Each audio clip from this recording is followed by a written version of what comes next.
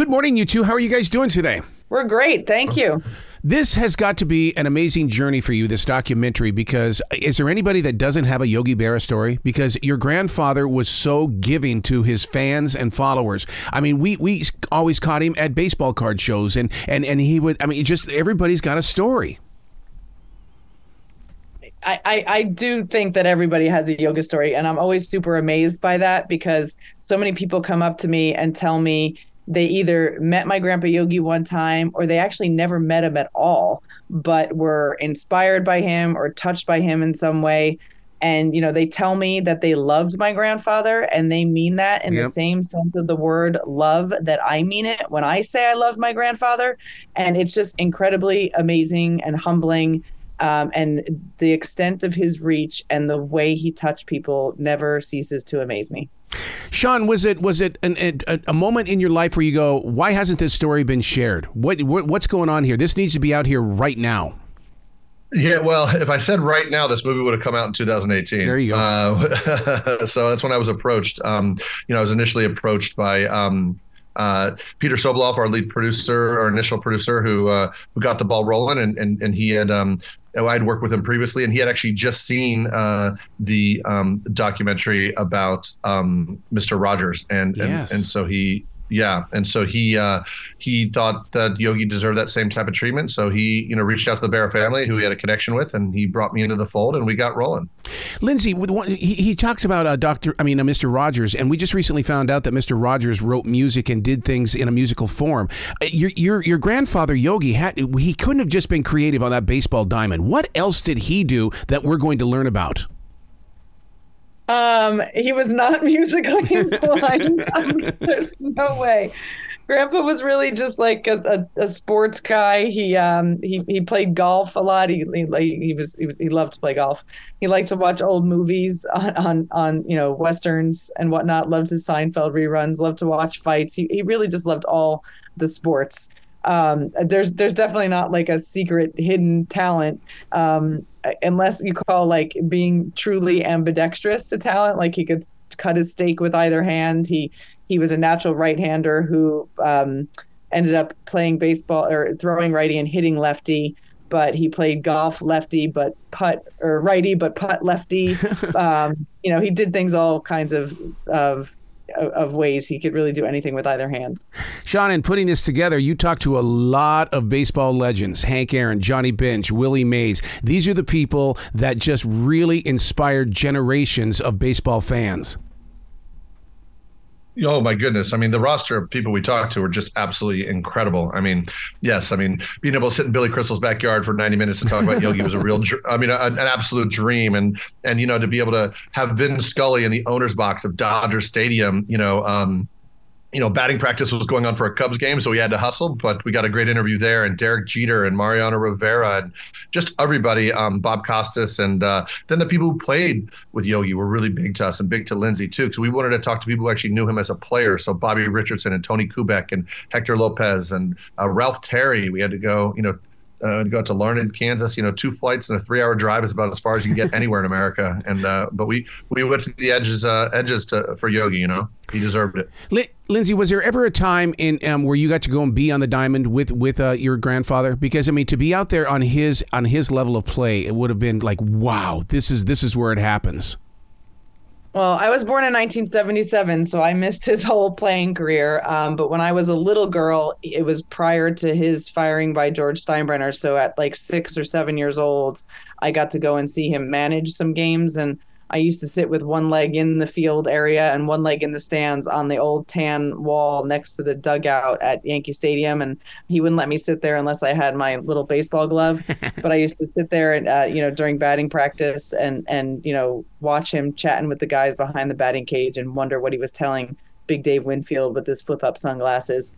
But he was fired by Steinbrenner in 1985. I was not yet 7 years old. So there was a big hiatus there until he went back to Yankee Stadium. I did go down to Houston a few times when he was coaching there, but obviously I was way too young to see him play, which is unfortunate.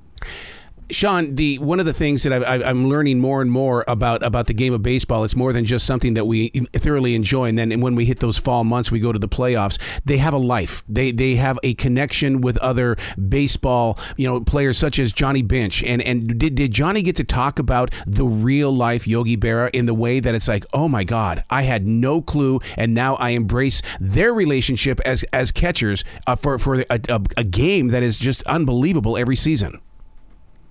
Did Johnny? We didn't interview Johnny for the doc, actually. So we didn't get a chance to talk to him. But I know they had there was a lot of back and forth between them, and Yogi really congratulated Johnny. And Johnny broke some Yogi's catching, some sort of hitting records and stuff. And I know there was some communication back and forth.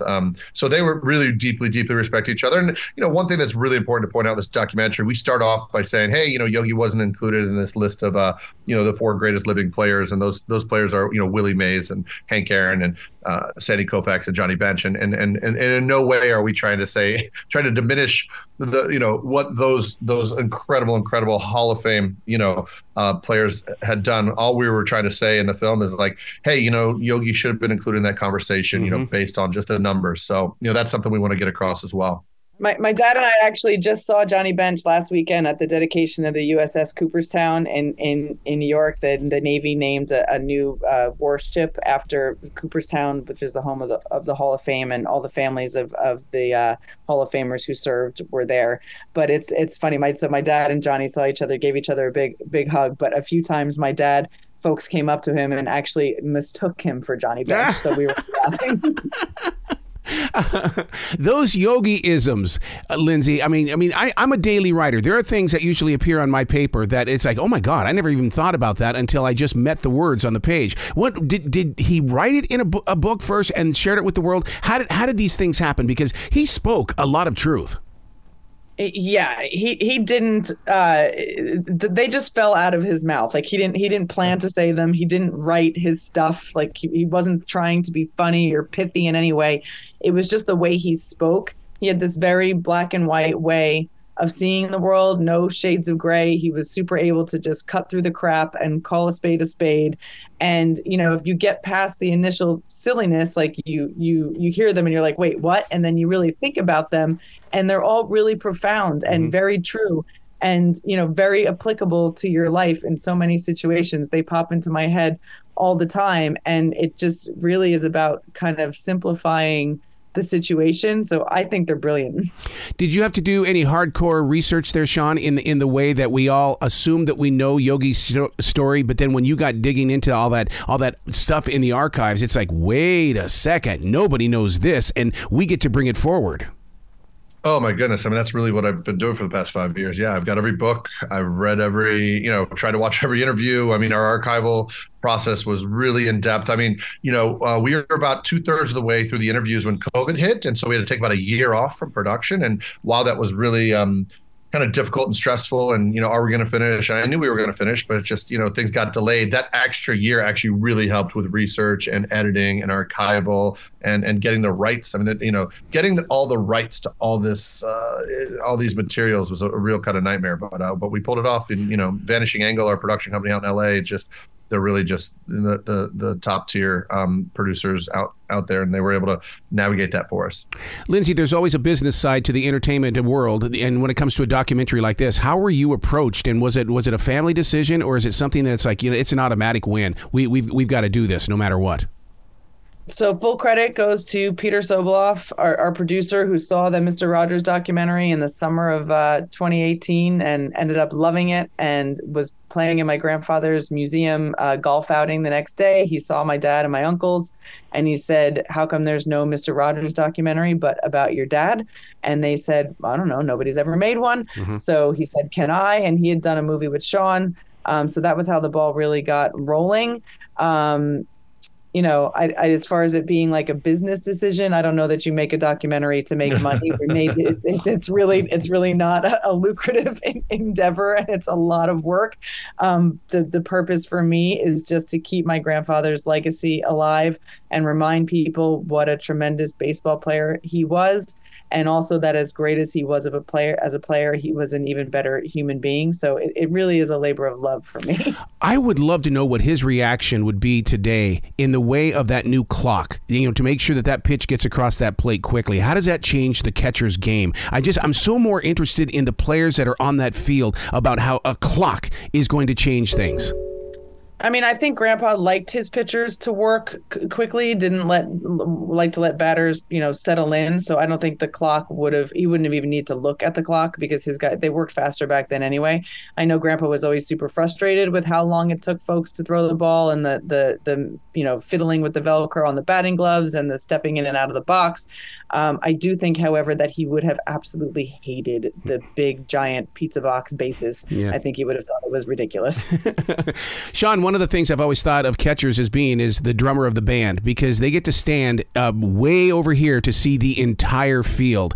Did you get any stories that are based on how the catcher's eye can watch everything that's moving from all directions? Oh, goodness. Yeah, absolutely. No, we talk a lot about that. I mean, Joe Torre talks about it. Girardi talks about it. We talk about how the catcher kind of runs the show back there behind the plate. And so that's why a lot of catchers become managers, because they know the game so well. And, Yogi was a guy who people, thought was maybe not so bright, and he dropped out of school at a young age, and was kind of not as sharp as anyone else, but he was the sharpest. I mean, he knew the strengths and weaknesses of every single hitter that he ever faced. He knew the strengths and weaknesses of every single pitcher he had, and he leveraged those to his advantage throughout his career. Are there any plans, Lindsay, in the way of maybe showing this documentary at a huge baseball card show? Because, I mean, to be in a moment where you've got all these fans in one place, not on the internet, but face to face, we'll be bawling our eyes out. Not at the moment. This thing is in theaters only for the foreseeable future. It opens in New York and Los Angeles, the tri-state area, today in 100 theaters. It opens in more cities next week: Philadelphia, D.C., Boston, St. Louis, San Francisco, Dallas, San Diego, and then more cities each week thereafter throughout May and June. It'll be in the theaters all summer, but really theaters only for the foreseeable future. I love that, because you're still going to go in there and you better be taking like some paper towel or a something to wipe your eyes, because, I mean, this is just one of those things that's going to create conversation, or to be a fly on the wall when people come out of the theater. Absolutely. Sean and I have loved watching the movie and seeing people's reactions. You're going to laugh. You're going to cry. One of our reviewers at the Nantucket Film Festival, which is, an island of Red Sox fans, so I was a little nervous about showing the film in Nantucket, said that the closing credits were met with rapturous applause and the sound of grown men weeping. So it is a goal of mine to make grown men cry. So, bring those tissues for sure. Let me ask you a question, Sean. In the way of the future of baseball being shared, does this inspire you to step up into the not so far back generation? I mean, because, I mean, there's still so much baseball that we don't know. Yes. Does it inspire me to do what exactly? To basically, I mean, what about those players from the 80s and 90s that, I mean, we're talking 30 years ago, 40 years ago, and it's like we only have what's on that baseball card or what Sports Magazine said. Oh, making more movies, you're saying? Yeah. Of this. Yeah. I mean, I'm directing 2 films right now. I've got 2 more coming up later this year. And so, I mean, I haven't really thought about making another one about a baseball figure. But yeah, I mean, if the story is strong enough, I mean, for me, I'm really drawn to projects where there's some sort of tension between perception and reality. And, and that's why this one jumped out at me. So, I'm not necessarily looking to make any more baseball films. I mean, if the subject approaches and if it's the right subject, I think I would. But, I'm really drawn to just great stories, and regardless of where they come. Now, one thing I did not know, Lindsay, and it's the fault of me not doing my proper history check, is the fact that I didn't know that he was a D-Day Navy veteran. My God, my dad was in World War II. Did he talk about it? Because my father did not. He did not talk about it very much at all. But yeah, he volunteered to join the Navy before he had a chance to be drafted. He was playing baseball in Norfolk, Virginia for the Norfolk Tars, and he just went on over to the naval base there and said, "Here I am." He ended up on an LCSS, a rocket boat, which came off of the USS Bayfield off of Omaha Beach during the D-Day invasion. He was a machine gunner providing cover fire for our troops going ashore. And, I say often that when you make it through a life or death situation, a real life or death situation. They talk about Grandpa as a great clutch hitter. The bottom of the ninth inning with 2 outs is nothing compared to live combat. And I think the perspective Grandpa got in World War II just, really made him approach the rest of his life with this profound sense of gratitude that he came home when so many other men did not. Yeah. And, to play a kid's game for a living, you can't help but just be so joyful in your approach to that after going through an experience that was such a stark contrast to that. And I think being in World War II really made him who he was. But like so many men of that generation, he really did not talk about it much. Wow. Sean, you got to be so up close and personal with all the films. Did you have the guts to look into the eyes of those players in the way that when you would get real super close, you would fade up into it? Did you see the eye connection? Because I always think that baseball players have more communication with their eyes than they do with their mouths. That's really interesting you say that, and actually a very perceptive question. I don't think I've gotten that one yet. And I'll be honest, like, when I went in to interview Derek Jeter, we only had 30 minutes with him. It was really tight. We were on a really tight clock. Couldn't have been more gracious and couldn't have been more wonderful. But that being said, just there is an intensity behind his eyes, and there's a bit of a lean forward in his posture that's like, I don't want to pitch to this guy, I was definitely that. I think that was maybe some of my best work as a director, is being able to because we got some great stuff from Derek. He's incredible in the film. He tells some really lovely, funny, and both heartfelt stories about Yogi. But I only had 30 minutes with a lot of these guys. Billy Crystal sitting in his backyard for 90 minutes chatting about Yogi was incredible. I think we could have exported that whole 90 minutes and just released it as a documentary, honestly. So, all the interviews were different, but, Vin Scully, Bob Costas, Mariano Rivera, they were all incredible. And being able to pull out, these emotional moments was something I really, really, worked hard to do. And I think the film, displays them really well. Yeah. Lindsay, one of the things that I've learned in talking with people who write memoirs is the fact that they believe that they're doing it for their own personal families. Do you feel that this is a love letter to those that are 2 and 3 generations from where you stand right now in your family? I hadn't really thought about it like that because I was using it to kind of remind folks today, but that's actually a great point.